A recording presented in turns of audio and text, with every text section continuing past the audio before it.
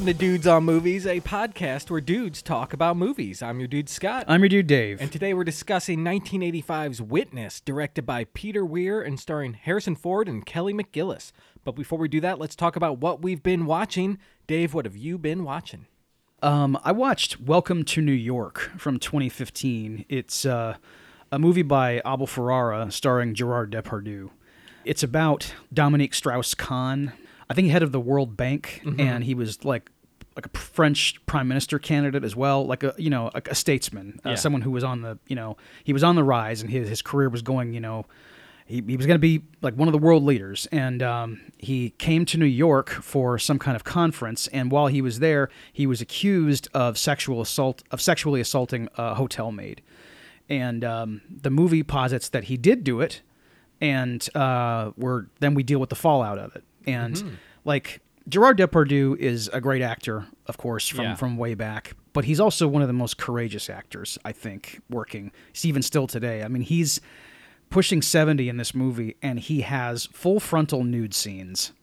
Just unapologetically, he's just putting it all out there. Really amazing performer, and a great actor, and someone who, you should just seek out all his films. But this one, especially, very, very good. Awesome, man. Yep. That's cool. I remember Gerard Depardieu when I first heard about him. It was My Father the Hero. Wow. You remember that one? I certainly do, yes. Yeah, my stepsister liked that one. Okay, yes. So it was on a few times at the house.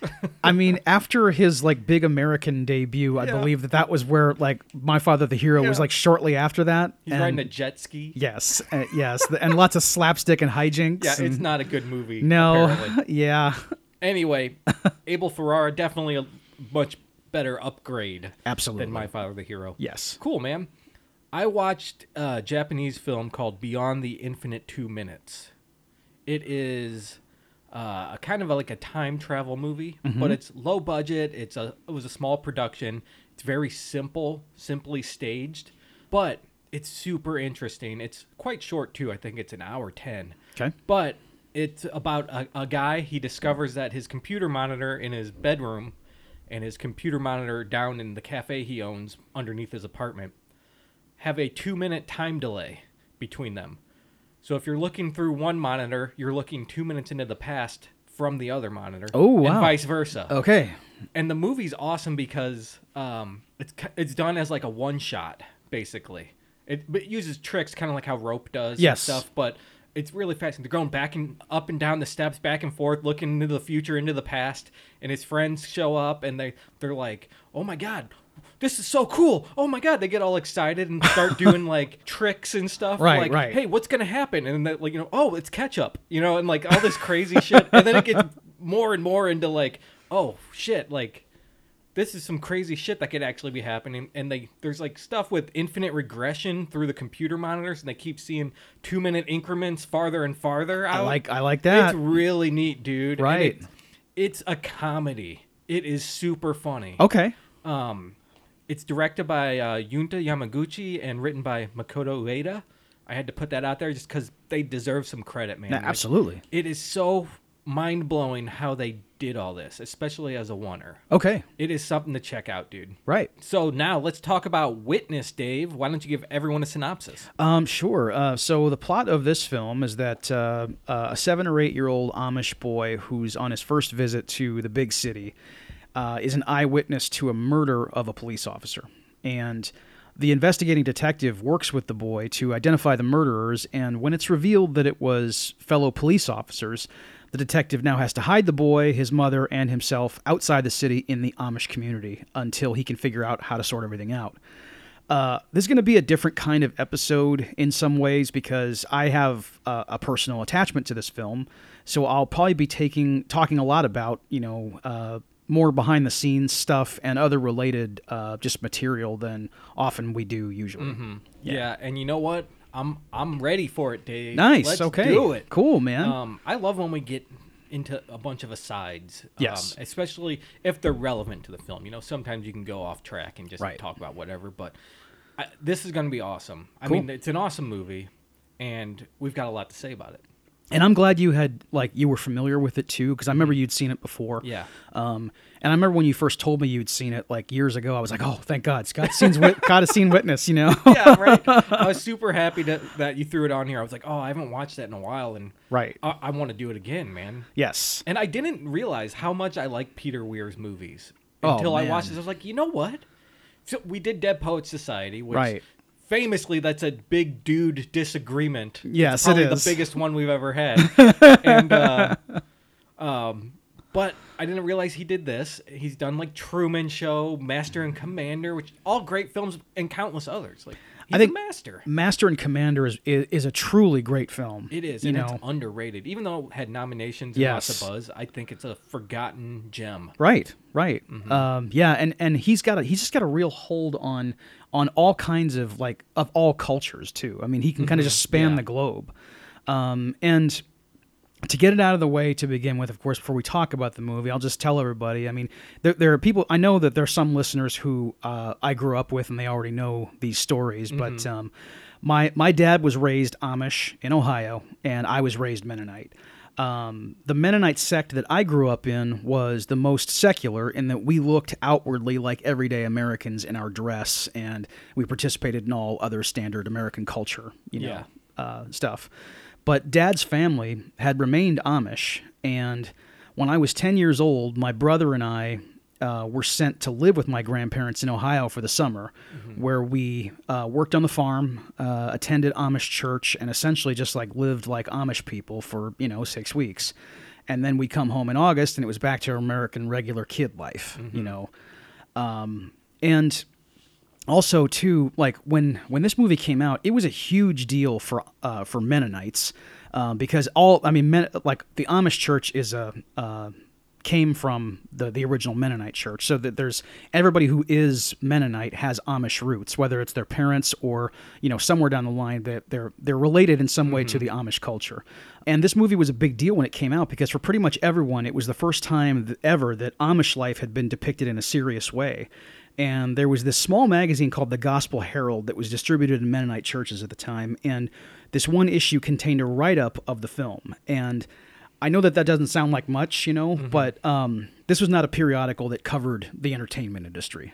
It was all about spiritual matters. So for them to not only acknowledge an R-rated movie, but to ask people to go and see it, that was a big deal, And this movie, it's kind of what everybody who knows about Amish culture had been waiting for at that point, and it gets a ton of stuff right. There's some, even if somebody makes a film about any subject, we expect them to research the subject thoroughly to ensure that they're as accurate as possible. Right, yes. We shouldn't have to feel quite this grateful that Peter Weir and his crew went this far to get things right, but here we are. It took a guy from Australia to do it. I mean, it's just unbelievable that something that this uniquely American, like the Amish culture, would like you said, would need someone from outside to come in. Outside perspective. He can see it for what it is. True. And give a really true representation of it. Right. Unlike someone who's tainted in America, who grew up with some kind of wrong perspective. And they just apply trash culture, it's actively ignorant, other times where Amish people have been portrayed. Mm-hmm. Obviously, I'll just say it now. I mean, some examples of really terrible films, like For Richer or Poorer, starring Tim Allen and Kirstie Alley. The Farrelly Brothers' Kingpin is another. I know those are both comedies, but neither one makes any effort all to get even major details correct. Right. And Farrelly Brothers, I mean, that's a farce, really. It is. But the Tim Allen movie, I forgot about that garbage right there. Oh my God. I mean, that's just mean. It is. The word is mean. Yeah. Yes. And I mean, at one point in Kingpin, I remember a guy taking his horse and buggy on the interstate, and that's not funny. It's not funny. It's funny hearing you say that, though. It is, yes, understood, yeah. But, no person would do that. I mean, whether you're Amish or not, you would think before you acted in those kinds of ways, you know? And, and they always have the characters, the women are always portrayed as, bearded crones, and that really burns my ass. And then there's always, the characters speaking, King James English with these and thous and doth and all that stuff, and that's not what Amish people do. They speak Pennsylvania German, which is just a German dialect. Yep. So what they, there was actually like there's one other movie I'll mention before we get into our movie, which is Warlock from 1989. Oh yeah. With Julian Sands and Richard E. Grant. There's a Mennonite character in there. Now this is not a good movie, everybody, but like it's a horror film, and maybe they don't get everything exactly accurate, but they're at least respectful. Like the Mennonite guy has agency in the movie, and like he assists the Warlock the Warlock hunter to fight the Warlock, and it's way better than what the hell Tim Allen and Kirstie Alley pulled off, or Kingpin. Warlock's awesome. I know it's not a good movie, but it's awesome. It is awesome. So yeah. Dude, we got Dave on a roll already, everybody, and I love it. Thank you. There'll be plenty of things that pop up where Dave will jump into something, I'm sure. So yeah.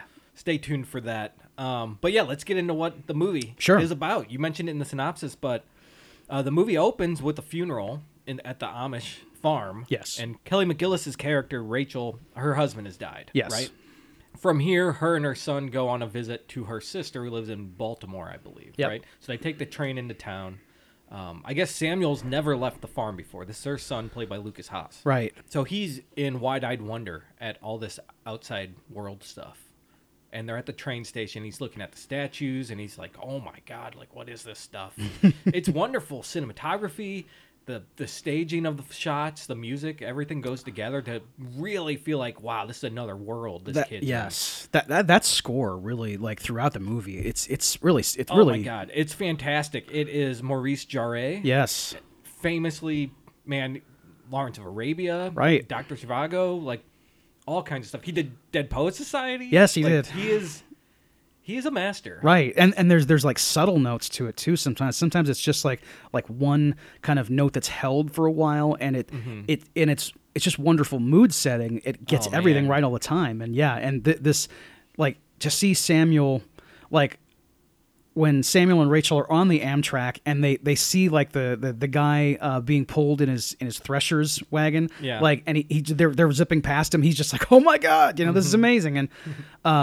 And yeah, to see like whenever an Amish person, of course, visits the city for the first time, this is what it is. I mean, like their eyes are everywhere. They're taking everything in, things that they've only read about so far, and this is really well depicted. Right? Yeah, I'm sure they've heard about it. Yeah, and been warned about things. And yes. There's no way to prepare you for what your eyes will see. Because I mean, you've been to town before, but often you haven't been to like Philadelphia to a. You haven't been at Union Station in Philadelphia. Exactly. There's no way. Yeah. So what happens here? Samuel ends up seeing a murder.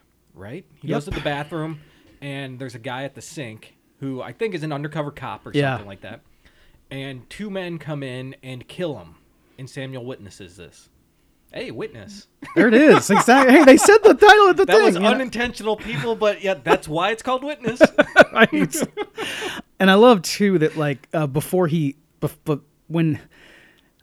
guy gets killed, this actor playing the narcotics officer, I've seen him in a couple of other things. Me too, and I can't remember. I can't remember his name, but he was in Pink Cadillac, and he was in I think Beverly Hills Cop 3.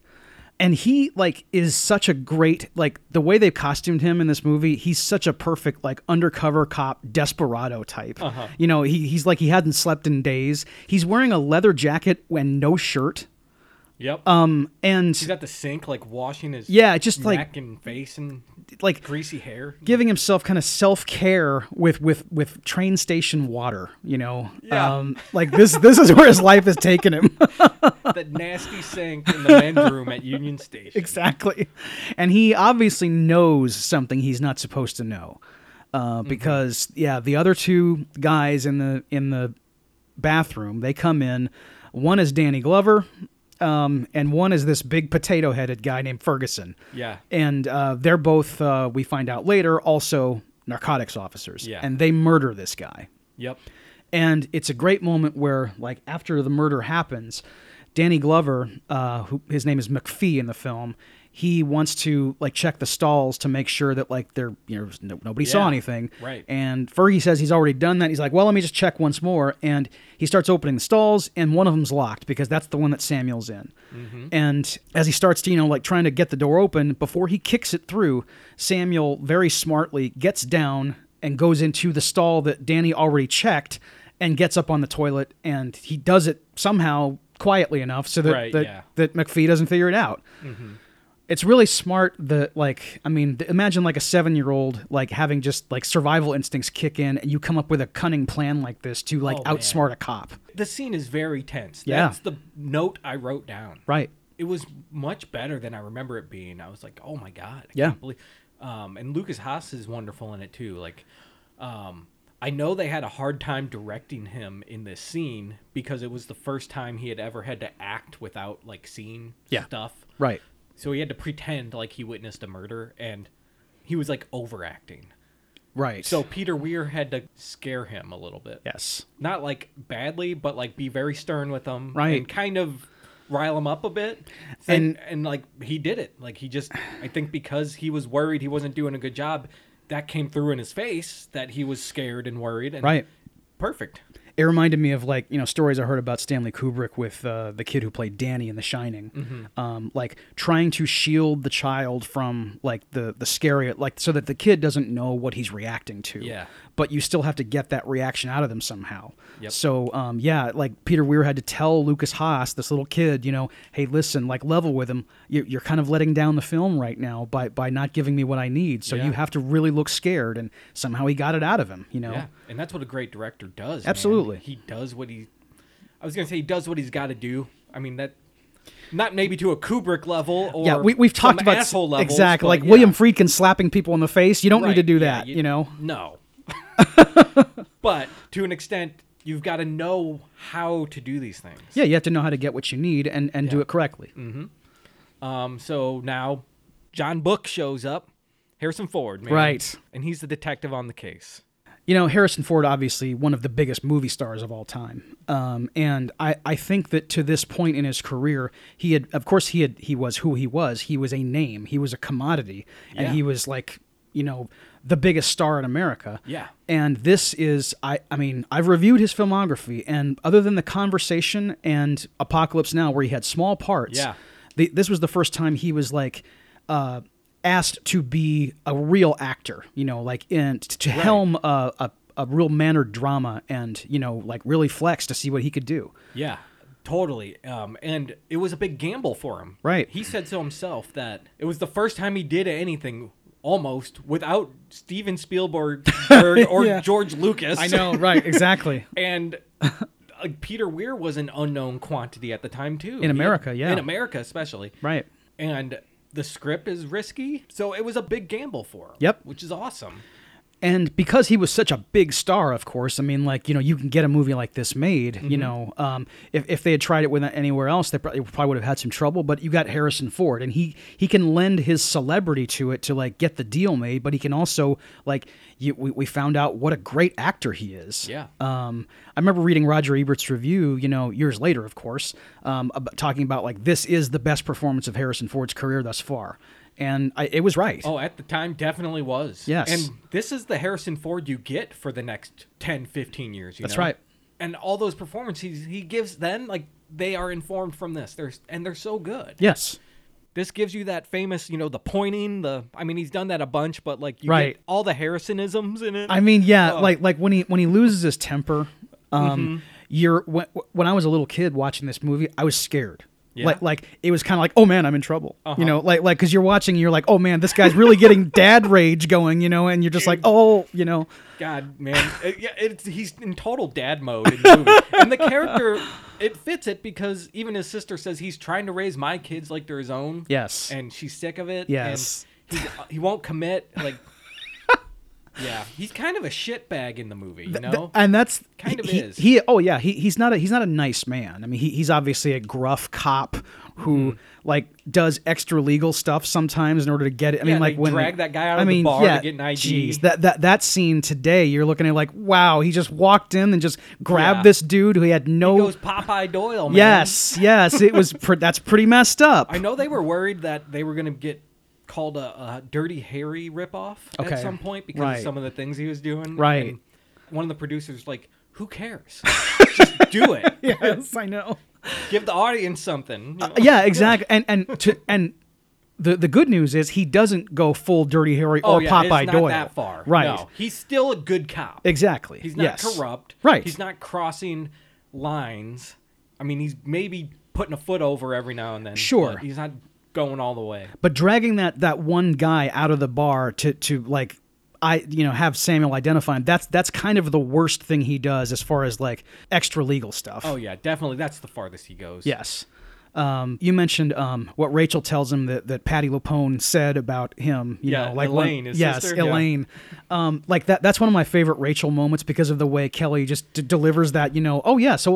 But what else did she say? Oh yeah, she is perfectly candid with him. I mean, she just comes right out with it. Well, she said that when you drink a lot of beer, you start talking about how you know everything, and all these cops suck, and you're the only good cop. And he thinks he knows better than everyone, and he's always right. Yes. She lists this laundry list of things that his sister has complained about. Gives him the litany, you know. Which there's apparently a deleted scene. Yeah. Have you seen it? Yes, I have. It was for the TV version that they put in, where you kind of get to see this conversation that she had with his sister. And that's, I love it. It's a great scene. It is a good scene, and like Patti LuPone, she's very good in the scene too, because she like yells at Rachel. It kind of sucks they took it out because this was her performance. Of exactly. The movie. Yes. She's pretty much cut out almost. I know, like the guts of her performance are cut out of it. And I agree with you. It is a good scene, but because I'd seen the original, the theatrical version so many times, when I eventually did see that scene, it kind of like, well, I understand why. You could take it out. Yeah, it's not entirely necessary. Right. When they're at the hot dog stand and she's saying all this stuff, it gets the whole thing across, you know? It does, and it makes you think, too, about like how, like, at least until you know the existence of that scene, you're kind of like thinking about like Elaine didn't have anybody she could really talk to about these things that she's always had against John, and now she's finally got like a captive audience and like another girl to talk to. Let me just tell her about all the stuff that like John does, and Rachel was a sympathetic ear, you know. So now they're trying to ID the killer still, and Samuel's in the police station, kind of wandering around, taking it all in again. And he notices that there's a picture in the trophy case of Danny Glover. He's won some award or something like that. Right. And Harrison Ford notices how like scared he's all of a sudden looking, and he's staring in this case, and he goes over there, hangs up the phone, gets up, goes over to Samuel and looks at it, and Samuel just raises his hand and points at Danny Glover's picture. Right. And Harrison Ford knows right away what he's trying to say, and he grabs his hand. He grabs Samuel's hand and lowers it. Yes. No, I don't want anyone to know this. Like, we need to keep this a secret right away. Because, it's a break in the case, but it's also a break. I mean, it's like... Oh, it's another narcotics officer. Yes. Who works with you. This isn't a normal murder. Yeah. Like this now, oh man, there's a conspiracy here. And because... Okay, so he's just said that Danny Glover was the killer, and we know that there was another person there too. Like that's more than one cop, and so now who's pulling the strings? And he doesn't know what to do quite yet, but he ends up going to the boss's house, Schaefer, who's like Paul the chief. Schaefer. Yes. Yeah. Played by this guy Joseph Sommer, who's very good in this movie too. Yeah, he's great. And he tells him, that he did some digging, and he figured out that like 4 years prior, there was this shipment of P2P that had gone missing. And, this is the chemical that you use to make biker meth, essentially. Yeah. And, well, they've tracked down where it went, and it was because Danny Glover stole it. Yep. And he's going to now sell it to the people who make meth, and they're going to clear about $2 million. And so he's asking, so Schaefer's like, okay, well... So what does anybody know about this? He goes, nope, just you and me. He's like, okay, well, let's keep it that way. Yeah. And you're like, all right, man, things are starting to ramp up here. We've got a lead. Yep. We've got a secret to worry about that only 3 people know about. Harrison Ford, the kid, and his boss. Yeah. And you think, well, this guy's the boss. He's going to do the right thing, right? He's going to, help John Book out, and they're going to, bring the killers to justice. And so John Book goes home. He gets out of his car. He's walking to the elevator, and he hears some footsteps behind him in the parking garage. It's Danny Glover. Yeah. Blasting away at him. Dude. You do not expect this to happen Nope. this quickly. This is know. a final showdown moment that's happening in the first act. I know, exactly. It's 25 minutes into the movie, and the main villain is coming up against the cop right now. You know. Yeah, and they have a shootout, and Danny Glover escapes. Harrison Ford realizes you can't trust anyone now. Yep. Because McPhee would not have been coming for him if Paul had not said something to him. He realizes right then Schaefer is in on this. He probably masterminded the whole thing. Because, like you said, they're the only ones who know. Yep. So how did McPhee find out it had to be Paul? This quickly. Yeah, right. And Book, like during the shootout, John Book is shot in the gut somewhere, like in the side. Yeah. And he's now losing blood, and he goes to he had hidden obviously Rachel and Samuel at his sister's house at Patti LuPone's place. He goes over there again. He switches the cars. He takes Patti LuPone's car, and he tells Samuel and Rachel, "We gotta go." Yeah. And he's gonna drive them home now. And he's doing this while he's losing blood. And they get to the farm, and Rachel asks him, "Are you coming back to get Samuel for the trial?" And he goes, "There's not going to be any trial." Yeah, he knows. Yes, this is bigger now. It's a criminal conspiracy involving the police. Yep. And he's going to leave, but he's lost so much blood, he crashes the car. And right. Can't move really. And this is when we meet Eli. Yeah, he's the grandfather. Yes. And this man, the guy who plays Eli, is this actor Jan Rubis, who reminds me so much of my grandfather. Really? Yes. It's I mean, like the way he talks. Like this actor gets it. He is an elderly Amish man through and through. I mean, like this is quite a performance by this actor. I mean, he has I read about Nora Dunphy was the dialect coach for this film. And I said earlier about like the mistakes that other portrayals of Amish people make, with the especially with the language. They always have them speaking like Puritans. That's not how it is. They speak Pennsylvania German, which is a German dialect. Mm-hmm. And you never hear that language spoken in movies, And one of my only criticisms of the film, I mean, there's when it comes to the clothing, the farm life, Witness gets a lot right, as I said. But the minor details that they get wrong are somewhat understandable. No one knows Pennsylvania German. It's not. Yeah. It's just not a language that is well documented in the culture. And they do cheat slightly with the language in this movie. Okay. Although I heard plenty of Pennsylvania German spoken, the actors do revert to High German more often than their characters would in real life. High German meaning just regular German. Yeah. And in everyday conversation, you speak Pennsylvania German. High German is reserved for church services, weddings, and funerals. But it does happen occasionally here. Like there's a moment where in the opening funeral scene where you see Alexander Godunov playing Daniel Hochleitner. I was like, oh, I forgot he's in this. Yes, Karl Gruber. There he is. Man. Carl from Die Hard, ready to date. Yes, that's right. He's on the hunt. DTF. That husband is dead, and he's on the prowl. At the funeral, this guy is already laying the foundation. Don't trust him. Running game he's a terrorist. Oh my God, exactly. That guy. You don't want any part of Karl Gruber. Right. Actually, he's a pretty good man in this movie. Yeah. He's a solid dude. Yeah, he's a real mensch. Yes. Daniel Hochleitner. Mm-hmm. But Eli.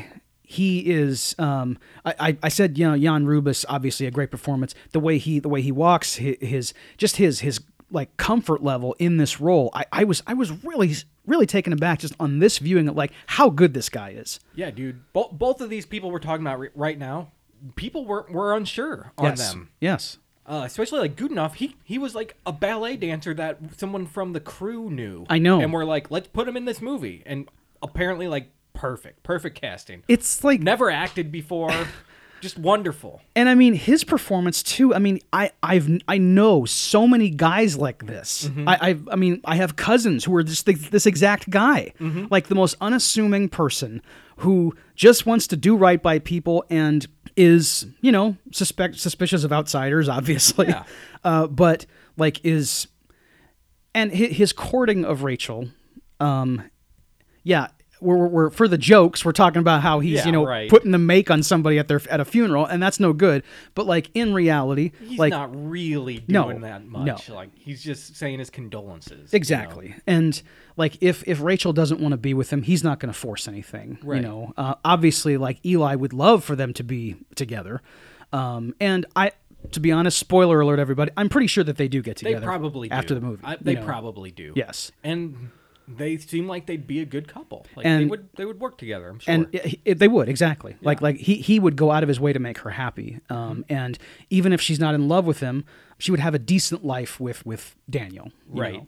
Much better than John Book. Yeah. Which there's the romantic aspect of this film. Yeah. And, Daniel is Goodenough's character. He's a little jealous of John Book, as any man would be. Of course. I mean, look, if the object of your affection, is living with Harrison Ford, you're probably going to be jealous. By the way, dude, this version of Harrison Ford is like what I want to be. Like, I want this body. I want that look.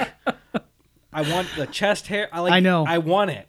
Like, he's Temple of Doom to Witness era is what I want. He's hot. He's a great looking guy. To transform my body into this. That's who I want to be. I mean, he's just an absolute like. He's a specimen of the camera loves him. Yeah, dude. He's a movie star, a really handsome movie star. And you're right. I mean, even when he goes into dad rage, he's even more handsome somehow. He's got like a sexy dad bod. He doesn't have the traditional dad bod. It's like if your dad was sexy. Exactly, because he doesn't look like he's. It's not a Nautilus body. It's a guy with a flat stomach who doesn't have any fat on him and with broad shoulders. And he's got some muscle definition. Yes. Like when you turn him over on his side, you see the bullet wounds. You can see that there's like some good oblique, definition there. But that's as far as it goes. Yep, he doesn't skip leg days or anything. That's right, exactly. Yeah, that's enough about that, I guess. But yeah, I mean, you can see why Kelly McGillis, her character, is attracted to him. I mean, John Book is an exciting guy. He's a forbidden fruit. Of course, yeah. He's like, obviously we've talked about how physically appealing he is, and he's also obviously attracted to her. I mean, from the first. I mean, like it's and his character is the kind of guy who would be like a one and done, I don't care kind of guy. Right. At least kind of. Maybe not all the time, but from what we've seen so far, he's not the greatest kind of person. And what we've learned from his sister, yeah. I mean, if he's like in his 40s and he's unmarried, he's never had like any. I mean, obviously he's either has no relationships or he's a one and done type guy who just like dates and then leaves. And that is not what Rachel's used to. Not at all. It's in the Amish community that's not what anyone does. There aren't arranged marriages necessarily, but there are understandings. I mean, when someone, if you court someone, it's not a long courtship where it's like 2 years engaged and then you get, it's like once you agree to get married, that's pretty fast turnaround. Yeah, it's like, let's do it. And there is no like casual here and there, Yeah, exactly. Yeah. Can't just have a quick torrid affair with someone and then be done with it. That's not how it works. Not unless you want to get shunned. Exactly. Yeah. Yes. Shunning is a very real and unfortunate byproduct of Amish life. And, it's a cruel thing that happens, obviously, They threaten Rachel with it in the movie. Sure do. Because they know she's attracted to John Book. Yeah. And the scene where she's with Book... we skipped over his recovery and everything. I mean, he was obviously, so he's on the farm with the bullet wound, and they tend to his wounds, and he heals and has to stay there in hiding, and kind of starts helping out with the farm and everything. There's some funny scenes of him trying to do farming stuff. Because he's just a city slicker. I mean, the moment where Eli walks into his bedroom and it's 4:30, time for milking.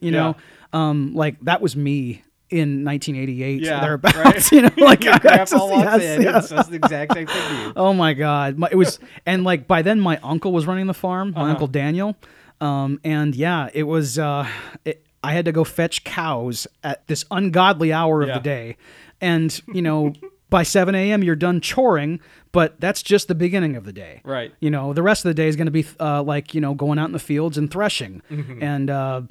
Making hay and everything. I mean, and good Lord, you are so tired when it's done. You know?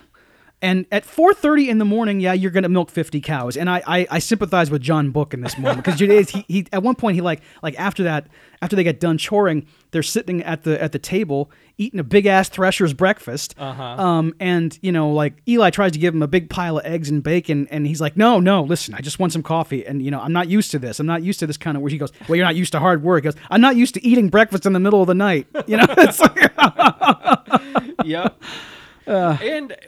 Surprisingly, he turns out to be a fairly capable farmer. Yeah. He gets the hang of everything real quick. Yep. And he's a carpenter. Right. In the movie, he's dabbled in carpentry. Yes. In real life, famously, Harrison Ford is a carpenter. He was before he was a movie star. Right. So he knows how to work wood. Just like him and best of them. I know Daniel Day-Lewis is like that too. He's really good with his hands. And can I tell you one of my favorite moments of like the carpentry thing? It's when he's he's trying to fix that birdhouse that he destroyed earlier. Yeah. And Rachel walks in with a glass of lemonade for him, and I have to admit something. This is a move, everybody. Like, I've done it. Like I've been like working or playing hard, kind of playing basketball or whatever. And, a lady brought me a cold drink and I downed it as quick as I could in the most masculine fashion and had some of it drip down my chin. And then I used the back of my hand to like wipe it off. And then I handed the glass back and went, thanks, that kind of thing. And yes, and I got it from watching this movie. I made note of this specific scene. Oh, with wonderful! The lemonade just for the same reason. Okay, it is like it's like he knows what he's doing. I'm just gonna let this ice cold lemonade drip down my neck. Man. And the thing is, the reason I did it myself is when I'd seen this as a kid, I saw Kelly McGillis's reaction, which is just like one of, oh my God, I don't know what she's thinking, but it's obviously she's like looking at it with a lot of desire. Oh, so that's what you do. You take a drink and you That's how relationships work. Exactly. I know that one now. Got it. Right. Everything I know I've learned from movies. I've been let down many times. Yeah, exactly. I know. I've pulled a lot of stupid stunts that I saw. Right. Yeah. And yes, but this one ended up being successful. More successful than you would think. Yeah. It's a lot less like just out there than other techniques. It is, exactly. Like standing outside someone's house with a boombox, that doesn't really work. Don't do it, everybody. You're not Lloyd be Dobler. An idiot. Exactly. And if you can find a boombox, let me know. Yes, exactly. We're in 2023. So if you meet Ione Skye, just, go get a boombox on eBay you're not going to find it. Anyway, so he's helping out and they invite him to the barn raising, which is awesome. Yes. Man. Like that's a big deal. Like in the Amish community, from what I understand. It is. These are huge events. Yep. When you go to a barn raising, that you build a barn in one day because all the men from the area come together and you all chip in and you get the whole thing done in one day. That's a huge community event. Yes. And that's how like farm work is done too, because like most farmers, they have like, a lot of field, a lot of pasture. Mm-hmm. And so they have a lot of oats that need to be threshed. And so you just work each other's farms, okay, so we're going to be on my uncle's farm today. We're going to go down the road to this other guy's farm tomorrow. Mm-hmm. And it's just everybody kind of works together to get the job done quickly. Yeah. It's a great community. It is. And the barn raising too, I mean, there's real carpentry going on in this sequence. Mm-hmm. I love how Eli is the leader. He's just like, I ain't try, and he's like, telling everybody what to get going. And they have that pulley that they use to get the frame up. Uh-huh. This is when we also meet, Daniel's little brother, Moses Hawkleitner. Oh yeah, played by Viggo Mortensen. Everybody. Oh man, and he is young and slim and. Not that he's not a slim man nowadays, but man, he is a young buck in this movie. He does not look like Aragorn. He's about 20, maybe. I mean, he looks so young. Yeah. And this was his first on-screen appearance. Yeah. His film debut. He had to decide between going to this movie set or doing like some Shakespeare play. in the Park, yeah. It was a total divide in the road. Which way do I want to go with my career? Right. And he chose that, and it turned out pretty well for him. It's yeah, wow. It's so cool. Yeah. And to just obviously when I first saw the film, no one knew who Viggo Mortensen was. Right, But yeah. like all these years later, you're watching and your jaw is on the floor because you're like, now that is one hell of a film. Like where you see a movie star for the first time, Right. like in their debut, where they don't really have much of a speaking role. Yeah, even. he has maybe a few lines throughout the whole movie. Right. That's it. Right. Well, he tells Daniel not to do anything later. He's just like, "Do nix, Daniel." You know that's all he says, and he introduces himself, says, "I'm Moses," but you don't even hear him when he says it. It's Viggo Mortensen. I still can't believe it. It's awesome. Yeah. He's helping with the barn. Yep. Yes, exactly. Yeah, and they're like using hand tools. Yes. Like hand drills, saws, hammers. Like it's all by hand.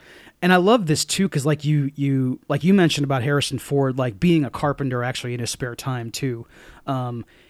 You see him really drilling and really, augering holes to get those pegs in there. Yep. And it's cool too to watch him work with Daniel.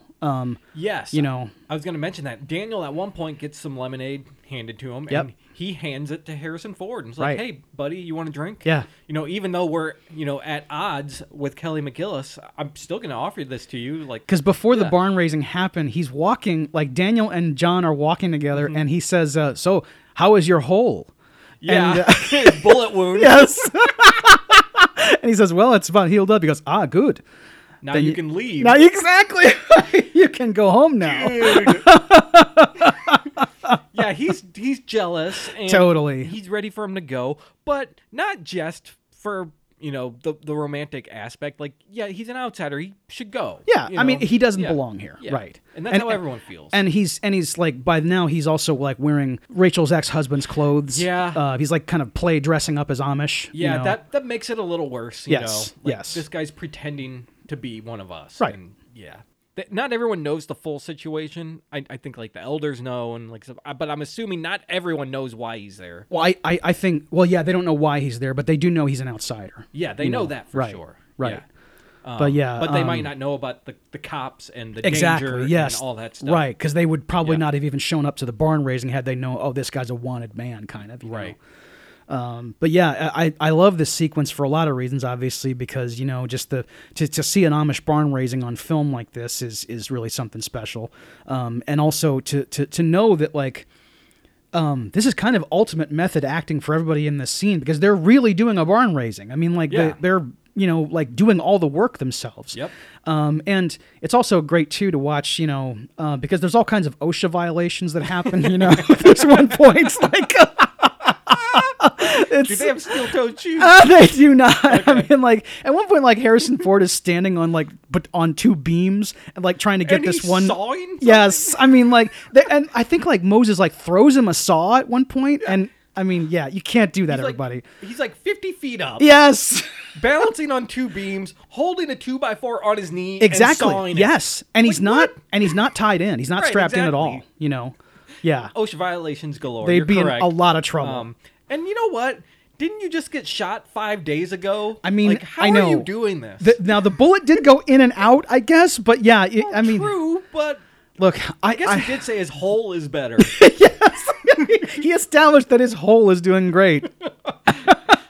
Yeah, I mean, when your hole's doing good, you can do anything, right? It's like, Jesus, dude. I mean, you're absolutely right about like doing farm work when you've been shot. I mean, that would take I a can while see to get back milking from. a cow, Sure, but standing on the top of a barn and sawing it in half, holding 2x10s, like and hanging I know there like a gorilla. I know, Like, yeah, what do you- exactly. yeah, It probably can't be dead because I remember like when God, I this movie sucks.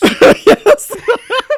It's so fake. I had to have an operation at one point, and like they just a very small incision in my stomach. Yeah. And like I mean, this thing was probably like 2 inches long. Oh, yeah. And like I couldn't move. Yeah. It's Yeah. tough.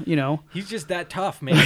Exactly. Right. But- and when you can down a glass of lemonade that quick, I guess you know we you're double really tough. Don't know how long he's been there. I'm assuming it's been maybe a week. Yeah. Like that's what it feels like. Right. It could be longer than that. Who Yeah. knows? It took 2 days for him to. He was like in kind of a fever for 2 days during his recovery. Right. When Rachel was nursing him back to health. Right. And like throughout all this, he's going into town and calling his partner, Yeah. Carter, Yep. to find out what's going on with the case. Right. And he goes into town, goes into a phone booth, calls, and Paul and McPhee and Fergie, as they call him, Yes. Ferguson, they want to find him because they know they got to take him out if they're going to get away with this. Right. And it's their number one priority. And Carter's like, dude, yes, you can't come into town. You can't get within a mile of the city. They will get you. Right. And Carter, you talk about like someone who is wronged, you know.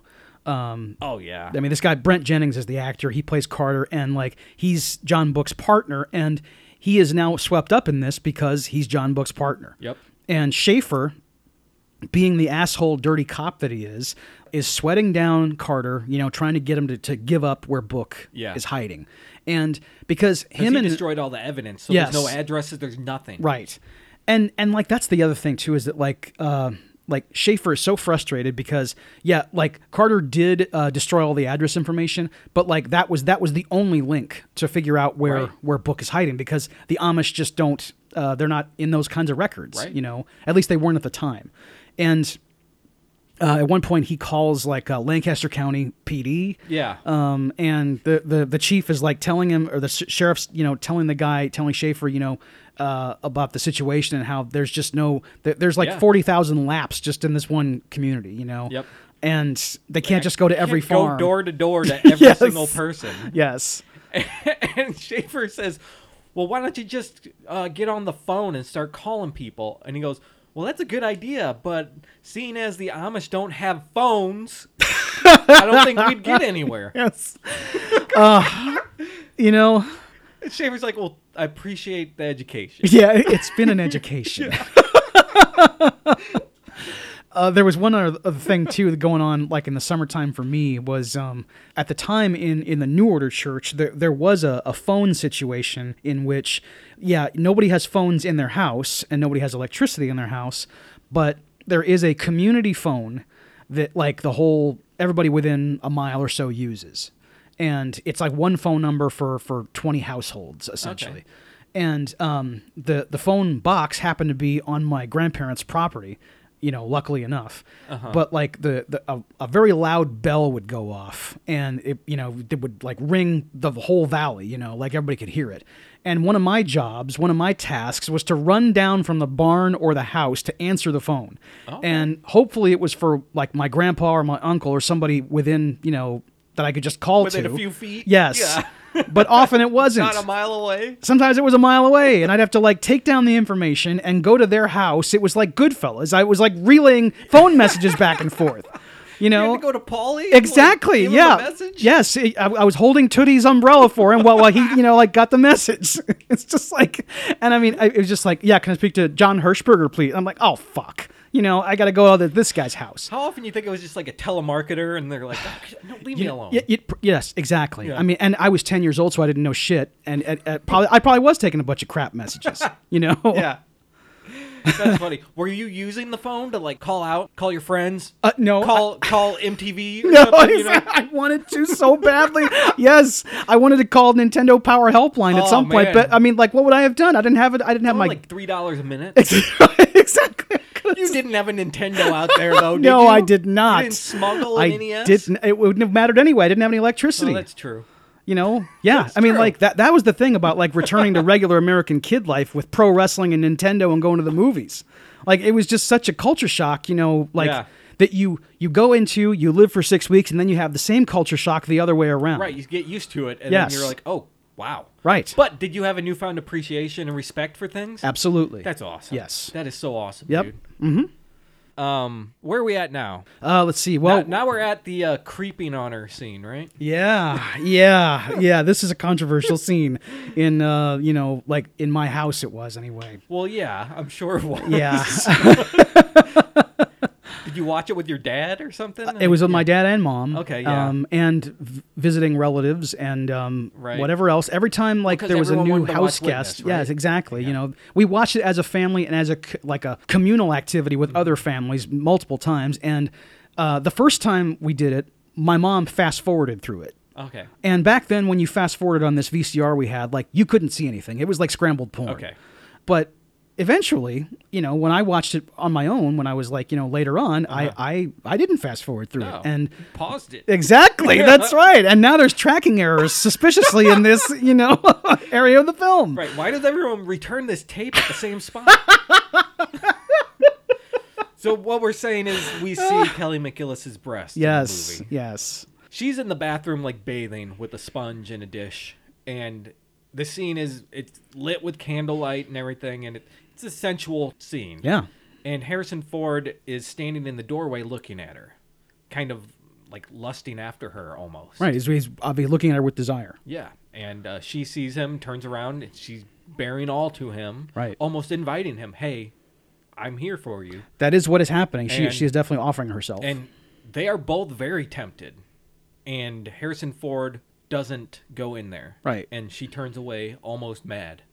Like, she doesn't get, like, angry or mad, but she turns away, almost ashamed. Yeah, exactly. Yeah. Because she's, like, made an Embarrassed a offer, and he, like, even if he didn't, like, fully reject her, he walked away from, I mean, he could have said something, he could have done anything, but he didn't do anything. I know, and there's no dialogue in the scene. Like, this movie does such a fantastic job of show, don't tell. Absolutely, It is man. a prime example. Absolutely. One, man. This is film language. They cut out, at the end of the movie, when they part ways, apparently there was, like, 2 pages of dialogue. That's right. And the producers got mad that Peter Weir cut it. Right. He's like, dude, are you guys stupid? I know. Like, we know how they feel. And if we don't, I didn't do my job right. Absolutely. Yeah. I mean, like, and to know that they were pissed off at him for, like, making a film. Yeah. And telling a story with images. Right. I mean, fuck's sake. Don't you know anything about your trade? Yeah. Well, we're afraid the audience won't know how they feel. Ah, God damn then it. that's on them. Exactly. I mean, then the audience needs to be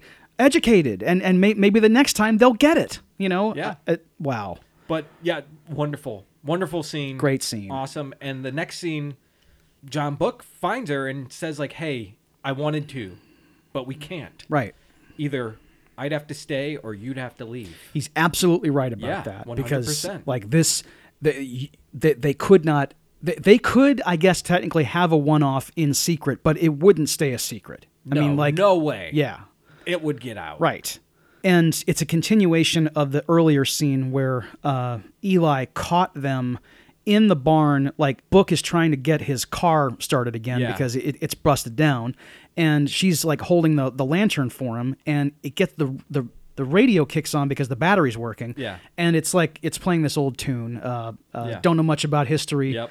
And she has never danced in her life. She's never heard pop music in her life. Mm-hmm. And this is all brand new. And he starts playfully, like dancing around her and singing the song. And she is there for it. She's like, oh man, yeah, this is great. And she's dancing now. Yeah. And Eli walks in and, oh man, Yeah. What are you doing? You're listening to their music. Right. You're dancing with this strange man. Like, these are things you cannot be doing.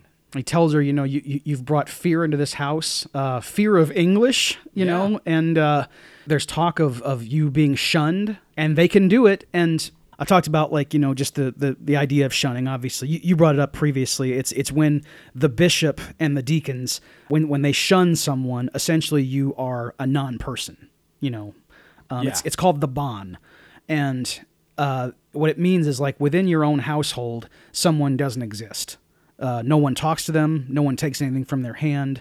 No one worships with them. You just are, like, that's and the rest of the community. Exactly. Yeah. The community doesn't, acknowledge you either. Can you be, like, reinstated back in? You can. Okay. But it's all about the bishop, like Okay. what they, like, the bishop is an absolute sovereign in some ways, in the Amish community. Mm-hmm. And it's a very cruel practice. It doesn't go on in the New Order as much anymore. Yeah. In the Old Order, it still does. It's a solitary confinement. Yeah. You're free to move about and do things, right? Right. But you can't interact with anybody. Exactly. That sucks. Everyone just ignores you. And it's like, you think, well, okay, you can weather that, but, like, eventually it does start to become, like, it does drive you to madness at some point because, like, you can't tell them what you're feeling. No one will listen. Right. We're social creatures. We need that. Yes. There's countless studies of deprivation of that, and it has a horrible impact on the mind. Yes, exactly. It happened during the pandemic to a lot of people. Yeah. We've mentioned that John Book's been going in town and checking on the case. He goes in again now. Yeah. And he's asking for Carter, his partner, and there's been an unfortunate accident. He was shot. He was killed on duty. So Harrison Ford knows Schaefer took him out. Schaefer, McPhee, somebody took him out. Right. So he calls Paul Schaefer he calls him at home again. He's having a family barbecue. He takes the call in the den or whatever. And immediately, John Book is like, "You motherfucker. I'm coming for you now." Like, I love how you killed him. I love how fearsome he is on this call. Yeah. Fuck, I'm gonna come fucking kill you. I'm just like, yes, you know.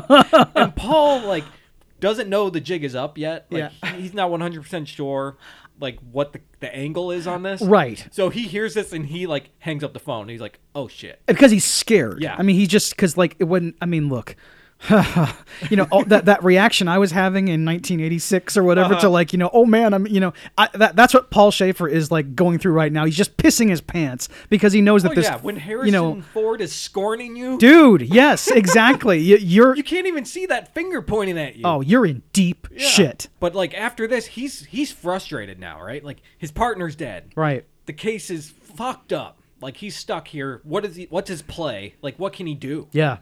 So throughout the movie, there's been instances of where, like, the modern society, people from it are kind of making fun of the Amish. Yeah. They're trying to take their pictures. Tourists. They're tourists. Right. Yeah.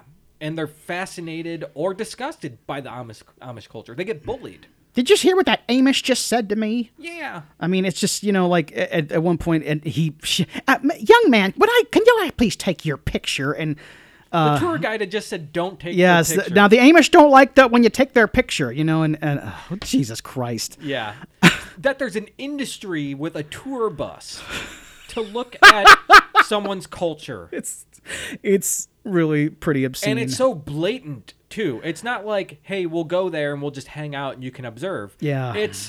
We got fucking T-shirts with the word Amish tour on it. I know. It's like bullshit. It really is. That is horrible. In my hometown, I mean, like, it is kind of the backbone of the economy now is all that shit. Ugh. And it's just like... It still exists? Yeah. Oh, man. It's bigger than it was. Screw that. I know. Harrison Ford should kill that. For real. All he would have to do is to threaten to strangle someone with their brassiere, and the whole thing topples. So they're heading back into town again, and they get stopped by a couple of hooligans. But these toughs, yes. Yeah, these guys from the Warriors stop them. I know, dude. These guys are fucking baseball furies if you've ever seen them. And they stop. They're putting ice cream on Daniel's face. Dude, you know, Carl's gonna get his machine gun and kill you. That's all you if you're can not think careful, of. man. A modern audience, when they watch that, they're nowadays, thinking of Carl Gruber, yeah. like just machine gunning this guy. But I can't believe it. But like, they're messing with them. Yeah. Like, what are you guys going to do about it? You can't do anything about this. We're just going to bully you, you know? And Harrison Ford gets out of the car, and Eli's like, "No, don't do this. Right. This is not our way." And John Book says, "Yeah, but it's my way." What an ignorant fuck, honestly. I know. Like, come on, dude. Really? I know. You're trying to hide in plain sight, and you're going to do this? So he gets up there, and he punches the one guy, and, you know, they get in a fight, and the cops come. He beats this guy pretty severely. I mean, like... yeah, he's bloodied up pretty bad. I mean, he gets him in the stomach a couple times, busts his nose. The other, like, you know, big Zangief motherfucker walks over, like, jumps on Harrison Ford's back, and he elbows him in the stomach and roughs him up. Yep. And it's satisfying, of course, to watch these guys get their comeuppance. Because, like, they're picking on... They're not just... I hate the... not picking on... They're like, harassing people for no reason. You know, and they're taking advantage of a situation to like just bully someone for the sake of it, and it's really, really wrong. Right, it's disgusting. It is. They deserve a comeuppance. Exactly. But Book could have told them, you know, like he could have done it without violence. I mean, like, I know it's hard to reason with people like this, but he's from the outside and he's seen this kind of thing before. He could have figured out a way. Right. And now he's tarnished the community's reputation. Because he was seen getting out of Eli's buggy. Yeah. You know, and... That one townie, that old man, comes over and you know, like investigates the situation. Like, "You're ruining the tourist industry." You tell that to your Ohio friend. Yeah. I love that remark that, like, you know, when he comes over. He's my cousin from Ohio. Oh man, all them Ohio Amish must be a different breed. It's like, yeah. Yeah, man. Like, John Book's a flawed dude. We've been saying this, and this just like really puts it on there, like. And he's not fully understanding what he's a part of right here. Like, he kind of is, but he doesn't care. And it's the first time we see Harrison Ford's really handsome frown It's when he punches that guy, and like his eyebrows arch, and his mouth goes into like a full cartoon, like a Joker frown almost, and his face contorts, and like you just see him so intensely hitting this guy, you know, and it's like really happening. I mean, like I think that whoever the stuntman was who, you know, playing the bully, I mean, like he really takes some pretty good bumps from this, and I mean he's taking out his frustrations from the case, of course. Like his partner's dead. Yeah. You know, the phone call with Paul. Like he is so frustrated right now. He's taking it out on these guys. Yes. I think if the phone call situation hadn't just happened, maybe he'd keep his cool a little more. But because he has witnessed this before, not to this extent. Right. But he's ready to pop already, and then this happens. Yes. So that's why he goes directly afterward. That's why he hits him. Right. To take out his frustration. Yep. And they go back to the farm, and a cop shows up at that scene, and you don't really see anything from it, but I believe this is how Paul finds out. Yes. Like, oh, this Amish person attacked these dudes. He hears about it, and he knows, and that's the area where he is. So exactly. he's like, all right, that's got to be him. I mean, because they could probably like pinpoint exactly where the incident took place and know, okay, this town is near this area, and then they can just like see, okay, there's this many lap farms. Got it, you know. There were plenty of witnesses. Yeah. They know who Eli Lapp is. That's true. Like, so they know where he lives. It'd be real easy. Yeah. Yep. From there on. Yep. So that's how they found him. Yep. And then they come for him. And they park the car like off the property, and there's that great shot of Danny Glover, Fergie, and Schaefer, you know, like walking with rifles toward the farm. Yep. And it's an overcast day. That big wide shot of the farm, and then walking in line down that dirt road. And then the score comes in right underneath it, and it's quite like really impressively staged. Mm-hmm. I mean, the movie won an Oscar for cinematography, and well deserved, because this is a great looking film. Man, it's awesome. Yes. It looks great. I mean, and they won for the music too, right? Yes. And they are also nominated for like 8 other things. Best Picture, Best Director, Actor. Yeah. And they lost all those, unfortunately. But you know, they were. I feel that they were. I mean, obviously, we always talk about the Academy and everything like that. Right. And of course, another movie gets hosed, but here we are. Right. And the Academy doesn't mean everything. Of course not. Like movies don't need to be nominated to be great or even be better than the nominated films, but. We're doing a podcast about Witness right now and we're not doing a podcast about Out of Africa. Yes, you know? Exactly. So here we are. Yeah, out of what? Yes, exactly. Yep. Never heard of it. No, but yeah. And that's the way it always goes, right? Like most of the time. Yeah. I always like to mention the Oscars because it shows like, people took notice. Yes, because like it is an honor to be nominated. Yeah. It is a good thing to be acknowledged by, because you're like, it's being when you're nominated, that means that your peers, you know, thought that you deserved like special mention. And you know what? Did it win for screenplay too, or was it nominated? I don't know. But anything that's nominated for a screenplay usually is a really good movie, if you ask me. Okay. Because by your opinion, standards, we're kind of going off track here, but in my standards, if it has a screenplay nomination, usually it's pretty good. Yeah. That's just the way I see it in my history. So. Well, and I feel that way about Best Director as well, because there have been times when like a director was nominated but the film was not. Yeah. And like it never really made sense to me when I first started hearing about it, but then I realized, well, no, there are times when that could be, you know, the situation. Right. And you're still acknowledging that director, because it's really you're awarding both the director and their whole crew, you know, for their efforts. Right. Exactly. So they come to the farm and they're going to get John Book, man. Yeah. They barge into the house. Eli and Rachel are in there, and Paul has his shotgun and his badge out, and he's like, hey, we're cops. We're not going to hurt you. We're not going to hurt the boy. Yeah, right. Yeah, they're going to kill Samuel. Yeah. And like we talked about earlier about like, you know, like some questionable shit that John Book did at that bar. Like that is nothing compared to what Schaefer and McPhee and Fergie are doing in this situation. Obviously, they are using their badge as a weapon, and they are full-on criminals. Yep. Masquerading as exactly. They're the ultimate corrupt cops. I mean, this is corrupt cop. Yes, exactly. And like the idea that they're going to kill a child and probably kill Rachel, They'll kill all of them. They're going to kill Eli. They'll kill John Book. They'll kill all of them. I mean, when Eli comes in carrying the milk from the barn, like the first thing that McPhee does is like give him 5 across the eyes. Yeah. An old man, a 70-year-old man just gets slugged by this guy. Clocked by Danny Glover. Exactly. Yes. But so John Book and Samuel are in the barn, right? And they hear what's happening. They yell, right? Grandpa yells at him. He yells Book, and then that's when he gets smacked, I think, by Danny Glover. So now he's tipped off. He tells Samuel to run to the other farm, get away, which he kind of does, and he comes back. Yeah, exactly. Like a dumbass kid.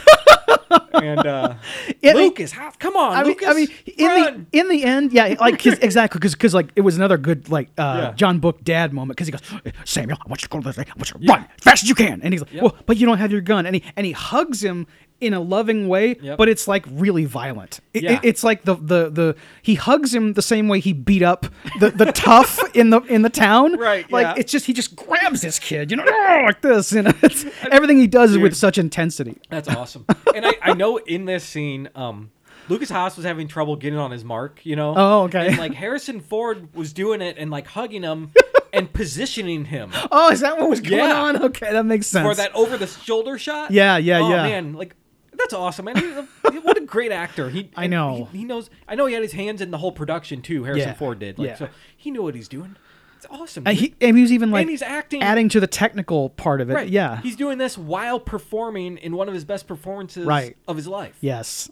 Excellent dude. Harrison Ford. Yeah, this guy rules. So now Fergie is coming after him with his shotgun, and they go down into the grain silo. Which is awesome, man. Like, I love this kill. I love this. I mean, in all movie deaths, corn kernels never have killed one man. I mean, John Book's corn blitz is an all-time horrific way to die. It is. I mean, he asphyxiates corn dust. Your last minutes on Earth are about as miserable as you get. Yeah, because like thousands of hard kernels and an infinitesimal number of like dust particles, just like filling every orifice in your head. Yeah. And meanwhile, your whole body's being surrounded by other corn. You're being buried. Yeah. It is like, So what happens is there's this corn silo, and Fergie thinks that John Book went in there, so he goes into the silo. But John Book is like up on the side of it, and he kind of releases the lever where the corn kernels will fall. And they come down, and as you can imagine, this is freshly harvested corn, tons of dust and particles and dirt and everything. And they just like splash down like rain onto him nonstop. And he's trapped in this silo, can't get out. And he's like coughing and gagging and like drooling from his mouth while it's happening. It goes on for a good minute. It keeps going. We watch this guy just die. I know. I mean, like, and you said the drool. I mean, like, this guy, I mean, he is really experiencing whatever's happening here. Barely, like, gets an inch of the door open, but can't because the corn is too heavy. Yeah, it's piling up. Open it. Right. And he's trying to breathe through this. These, like, lips in his nose are, like, poking through, and he's like... Dude, it is horrible. And his face is like all yellow now from all the dust. Dude. I mean, he looks like he's jaundiced, but also like, it's like it's a really disturbing way to die. It is, man. They filmed this and apparently had a hidden oxygen mask that they had to use. Thank God. I mean, if you ask me, that's still not that safe. No, it's not. Exactly. This is this is where Peter Weir becomes Kubrickian. You're asking this guy to do this thing. It's like, hey, man, I know there's an oxygen mask, but you're still making me breathe corn for minutes at a time. Yeah. But yeah, dude, it is a death you will never forget. Yep. And McPhee is like, yelling for Fergie. He can't find him. He goes over to get Schaefer and tells me, I can't find Fergie anywhere. And so you got to come and check this out. So now, like, Schaefer is telling Rachel and Eli to come with him. And Samuel has, instead of going to Hochleitner's farm, he stopped halfway, ran back, and is now in the house. And Eli signals him to ring the bell outside. Yeah. And that alerts the rest of the community that there's something going on at the farm. Yep. And people start showing up. Yep. And now McPhee is running into the barn to get Book because he knows, okay, he's in there. He just did something to Fergie. I got to go get him. Right. So he runs in, and Harrison Ford is able to get the shotgun out of Fergie's hand under all this corn, man. Right, he's digging through it. I know. And just in time, as McPhee comes around the corner, one blast to the chest. Yeah. And he goes against the wall, and that blood smears on it. Man, it is awesome. It's a great death for Danny Glover in this film. He's just so perfectly centered in the middle of the shot, and he's like letting his body slide down his knees aren't bending. He's kind of sliding forward. Like, oh, dude. And there's this white tile on the wall, you know, like a milk house, and you see that great blood streak down it. And then with his last like dying breath, he fires his rifle into the air, bam, like this. Yeah. And like you see the dust come down from it as he expires. Whew! Yeah, really good stuff. It's a pretty good climax. Yeah, yeah. And then Paul gets does he have someone hostage here? He doesn't. He takes Rachel hostage. Oh, he does take Rachel hostage. He's got his gun to her head. And this is when like it's more of Harrison Ford, you know, like doing that fearsome like yell acting that it like where it's you hadn't seen him do this kind of thing in a movie before, but he's just like he's got that same frown on that he had in town with the bullies, and he's pointing his gun at Schaefer and going, "You let it go, Paul! You fucking you know, like this." And finally, you know, he drops his gun so that Paul will let her go, and Schaefer leads them both out, but now the whole community is there. Yeah, everyone's there. Like there must be at least 50 people here now, and Schaefer is surrounded by all of them. And they're not, like, confronting him or anything, just kind of standing there just watching. Right. And Harrison Ford is saying, like, yeah, you're going to kill all of us? You're going to kill him? You're going to kill her? Right. He grabs Samuel and is like, are you going to kill him? And Rachel, like, screams when he does that. Man, yeah. Man, it's pretty intense. I know. And Paul knows the jig is up, and he gives the gun to Harrison Ford. He surrenders. He gives him the rifle, and then, like, Harrison Ford, like, just grabs the revolver out of his, like, belt. He rips it from his belt. And he's still looking at him, almost crying, just like...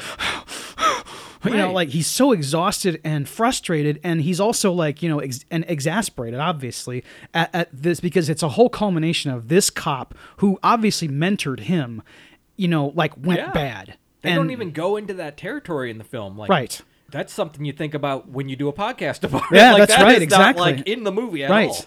But yeah, of course, they have a very strong relationship. He trusted him. That's right. And he was betrayed. Yep. And the wool was over his eyes for how long? At least 2 years? Probably longer? It's like the ultimate betrayal because it's life and death. Yeah. You know, I mean, he was willing to sacrifice John Book's life. You know, I mean, Marge Gunderson would be giving Paul Schaefer the speech of all time, you know, all for a little bit of money, you know. I wish Paul tried to climb out of the barn in his underwear, like, no! Yes, that's right. And he's shoving Eli in the wood chipper.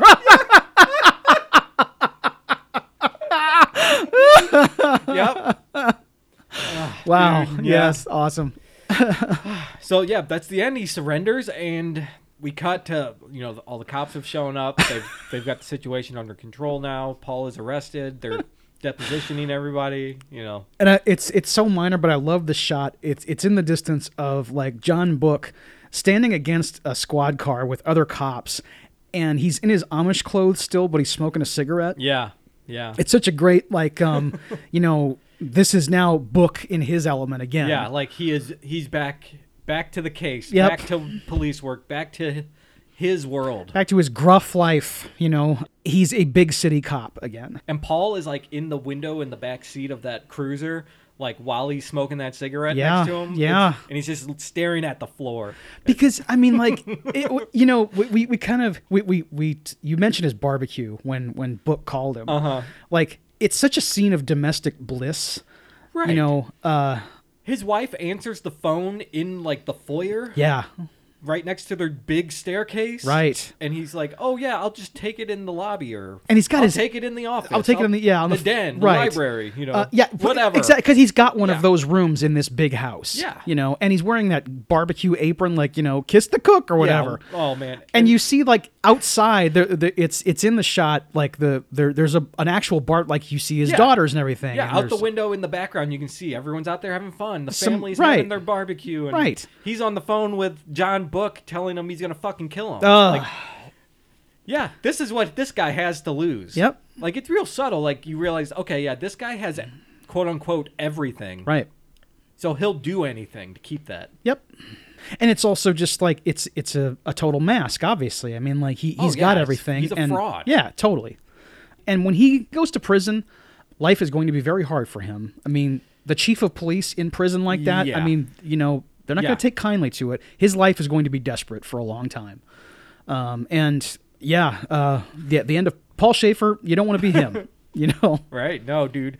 And this is the very end. We get the scene of John Book leaving, going back to civilization, to his own world, and Kelly McGillis is in the doorway while he's on the porch, and they just look at each other and for a moment, and I think they think of what it could have been and realize it can't be. And he leaves. Boy, you know, I just realized you mentioned about like the lack of dialogue. Mm-hmm. I think the last spoken word in the movie comes between Samuel and Book, like, because like after the crime scene goes away, you see Book now in his city clothes. Or no, wait, I'm sorry. Yeah. They're sitting there together. Yes, exactly. Yeah. And he says, you know, bye, John Book. And, you know, goodbye, Samuel. I think there might be one more. There is one more line. Eli says, you be careful out there among them English. Yeah. You know. And Harrison Ford gives that smile. Yes. And then gets in the car. But there is a long stretch there where it is no dialogue. It is. You know. And even like their, the night before Schaefer and McPhee and Fergie showed up, Rachel and Book did have a moment together. Yes, they kiss. Yes. They embrace. They're making out, man. I mean, it's like a real... He's kissing her neck. I know. Like out in the driveway. It's like, more Harrison Ford intensity. Like the way he's just like attacking her skin. You know, I mean, like Kelly McGillis is like kind of, you know, she's in ecstasy, you know, right. And she's really portraying it well, but it's like he is really going for it. He's just mauling her. Yeah, almost like he's mauling everything else. Yes, that's what John Book does, dude. Dude, yeah. Yeah, but that was like the night before. There was some huge argument with the grandfather and everything. Like, so, yeah, she takes her bonnet off and like runs into the street and kisses him. Yeah. Yeah. I know, yeah, because like... Yeah, the taking the covering off, that's a good observation there, because that's not something you do. Oh, I was like, oh, man, she's leaving now? Like, wow, what's happening? A woman's hair is only for her husband to see, you know, so, in that community. So, yeah. So, yeah, she's crossing the lines here. Right. Hopefully no one saw that. I don't think anyone did, because they don't say anything. Nothing happens from it. Well, and I'm glad we're talking about it, because it's like, you know, I mean, it's such a brave, like, Rachel's a great character. Yeah. And she's very brave, you know, obviously with protecting her son, you know, from everything, but also like following her passions. Yeah. You know, look, it's overpowering in that moment. Mm-hmm. Yeah. It's not going to come to anything, you know, like they're not going to have spend their life together, but she risks it all for this one moment of passion. Right. You know, and knowing that someone could see her, but she's just going to go for it, you know, and hopefully it doesn't ruin her life. I don't think it does, but you know. No, I don't think so either. And in that deleted scene with Patti LuPone, Patti is so like vocal. I know. Forthright with everything, like, and Rachel says she admires that. Like, we can't do that in our community. Yes, you're right. Like, it's a great scene, which would really work well with the rest of this theme of her being strong and following her passions a little bit, you know, within some guidelines of the community. But she does become stronger even. Yes. Yeah, she was strong to begin with, and she gets even stronger. Even stronger, man. Right. But, yeah, dude, the movie's awesome.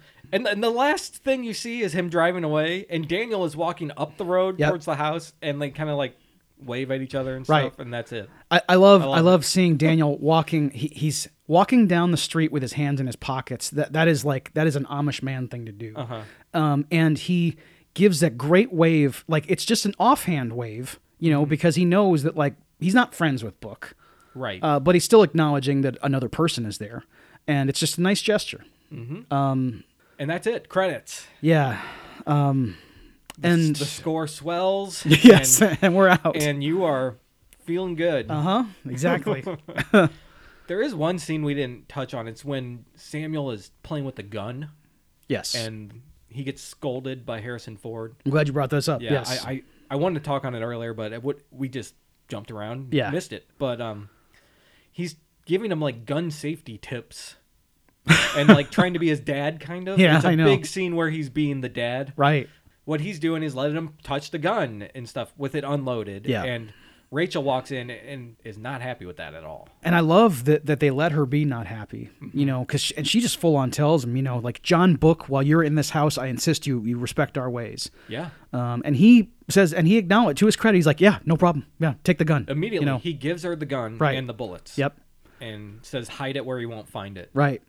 And he like Samuel was going through like the credenza or like the little drawer there, and he like was snooping in the room, and he found the gun, and it was loaded at the time, and you just hear Harrison Ford go, "Hey!" You know, Yeah, and I'm it like, startles him. Exactly, and he yeah, and he turns around and goes, "Give me that right now," and he tells him, he goes, "Sit down, Samuel." And I love his speech where he says, "Listen, I don't mean to holler at you, but you know this is very, very dangerous, and you know I'm gonna take the bullets out. Now you can hold it." It's a great like father figure moment, you know. It is, and there's another gun incident where Eli is talking to Samuel about it, his grandfather, like, "Hey, these things are designed to kill people. We don't believe in that. That is not for us to decide to take someone's life."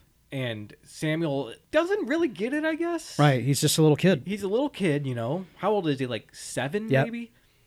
Samuel, he says, like, well, would you kill someone? He's like, I'd only kill a bad person. Right. And you can tell his grandfather's like, man, I can't, that sucks. Yes. That he's saying this. Yes. And he's like, well, how do you know who's bad? Can you look into their heart? Are you able to determine that? Man, it is a great scene. So powerful. Yeah. I know. I mean, and the kid doesn't fully understand it. No. But he's right. This is another scene of, it wasn't about gun violence, but this exact scene played out for me with my grandpa, you know, like where I was being taught a lesson. I was sitting in the kitchen with just him, and he was very sternly talking to me with his long beard, and right up in my face going, you know, wherefore come out from among them and be ye separate, saith the Lord, you know, that kind of stuff. Yeah. And I just, you know, like I looked at him, looking up at him with fear and, you know, also fear and love, because I knew that he was like doing this out of love, but, you know, he was also teaching me a lesson and trying to make sure that I understood how the world worked. Mm-hmm. And I'm so glad you brought this up, because, this is a very special scene to me as well. Yeah. And Jan Rubis, of course, I can't say enough about his performance. I mean, geez, man, what a great actor he was. Yeah. And I didn't see him in a lot of stuff, obviously, but, you know, like he was born to play Eli Lapp. Yeah, I think he's another unknown just from like Canada. He was an opera singer. An opera, yes. Yeah. So you got an opera singer and a ballet dancer. Just fine arts movie. people that like, I know, they just insert them in and they can play Amish people like expertly. Perfect, pretty great. Dude. Yes. Perfect. Anything else? Couple things. So one of the other like minor criticisms that they get wrong that are understandable. Rachel refers to the apothecary that comes in to help Book with when he's first convalescing. Mm-hmm. She calls him Stoltzfus. She says, you know, Stoltzfus was here and you know, like made you that tea. In reality, no one is referred to in this way. In the Amish culture, you wouldn't refer to somebody by their last name, because we all have the same last names. Right, yeah. If you would use a person's first name with some other identifier preceding it. Either your father's or your husband's first name, or some other like honorific that tells everyone who you are. If we were identifying this guy by what he does, he'd probably be called like, you know, Poultice Andy or something like that. It's a weird thing. Like my name is Louis Moniz Davids Atleys Davids David. Okay. Because they couldn't just say David's David, because there's so many of those. They couldn't say Atleys David because there's a lot of Atleys there. So they have to go back like 2-3 generations, and now I have this 12-syllable name. Yeah. You know, they have to like refer to my great-great-grandpa's boss in order to like identify who I am. Yeah. And the credits list some guy, the guy named Stoltzfus, and also someone named Yoder. Both of these names are very common Mennonite Amish surnames, and just like mine, Miller. Miller is generally the most common Amish name, and Yoder is pretty close behind. Mm-hmm. So my only criticism here is that the credits list both people as just their name, but in reality, if you went to a horse sale in my hometown and shouted Yoder, you wouldn't get anywhere, because like the whole auction house would turn around. Like, exactly, yes. And also like, you brought up Rachel like taking her covering off, you know, to go meet Book. Obviously, like that's a big deal. But if in reality, if a woman is at home just doing chores like around the house, she would be wearing a scarf rather than a covering. Because like you wear coverings when you go into town or when you go to church or, when you go to someone's house. But when you're just around the house or in the barn, you usually just wear a scarf on your head. A woman's head is always covered, but it's usually by a scarf when it's not formal. The other thing I wanted to mention, there's been a lot of reports recently about a sadly real fact about Amish life, and that's sexual abuse. Yeah. And the worst part is that the women this happens to often have nowhere to turn unless they courageously leave the church. And this is because Amish bishops, as we said earlier, and their fellow ministers have absolute power in the community. And when these incidents are reported, bishops don't often report the abuser to the authorities. They instead implore the woman who was abused to forgive the abuser. And they want to handle it in-house. Yep. Despite my roots in the culture and what I come from, I fully acknowledge that both the Amish and Mennonite churches are, in many ways, a cult. And abusers flourish in cults because the people in charge of cults don't acknowledge the laws of the countries they inhabit. It's totally indefensible, and I'm glad that the news is getting out now. Yeah. And if you want to hear or read more about these issues, I'd recommend reading Mary Byler's blog, The Misfit Amish, or listening to Jasper Hoffman's The Plain People's Podcast. Those are really good resources to know about these issues. Cool. Well, anything else then? No, I think I've soapboxed enough. Yep. And you know what? We had a good time doing it, too. Yes, yes. I hope everyone else enjoyed it. This has been great. Right. Would you recommend the movie? Absolutely. This is a movie that everyone should see. It's a must, and it is one of the best movies of the 1980s. Yeah, I agree. 100% recommend. All right, so that wraps things up. If you like what you heard, please subscribe to the show anywhere you get your podcasts. Rate it, review it, and most of all, share it. That gets more dudes listening to the dudes. And you can go to dudesonmovies.com and find anything you need right there. Yeah, and we're on Facebook, Twitter, and Instagram. Look for Dudes on Movies, and our email address is dudesonmovies@gmail.com. And Dave, we have a question of the week. What is the question of the week? What are the movies that best represent your roots or what you come from? Nice. Call into the voicemail 628-400-DUDE, 628-400-3833. And stay tuned next week when we do 1997's Nil by Mouth, directed by Gary Oldman and starring Ray Winstone and Kathy Burke. So until next week, I'm your dude Scott. I'm your dude Dave. And we'll see you next time.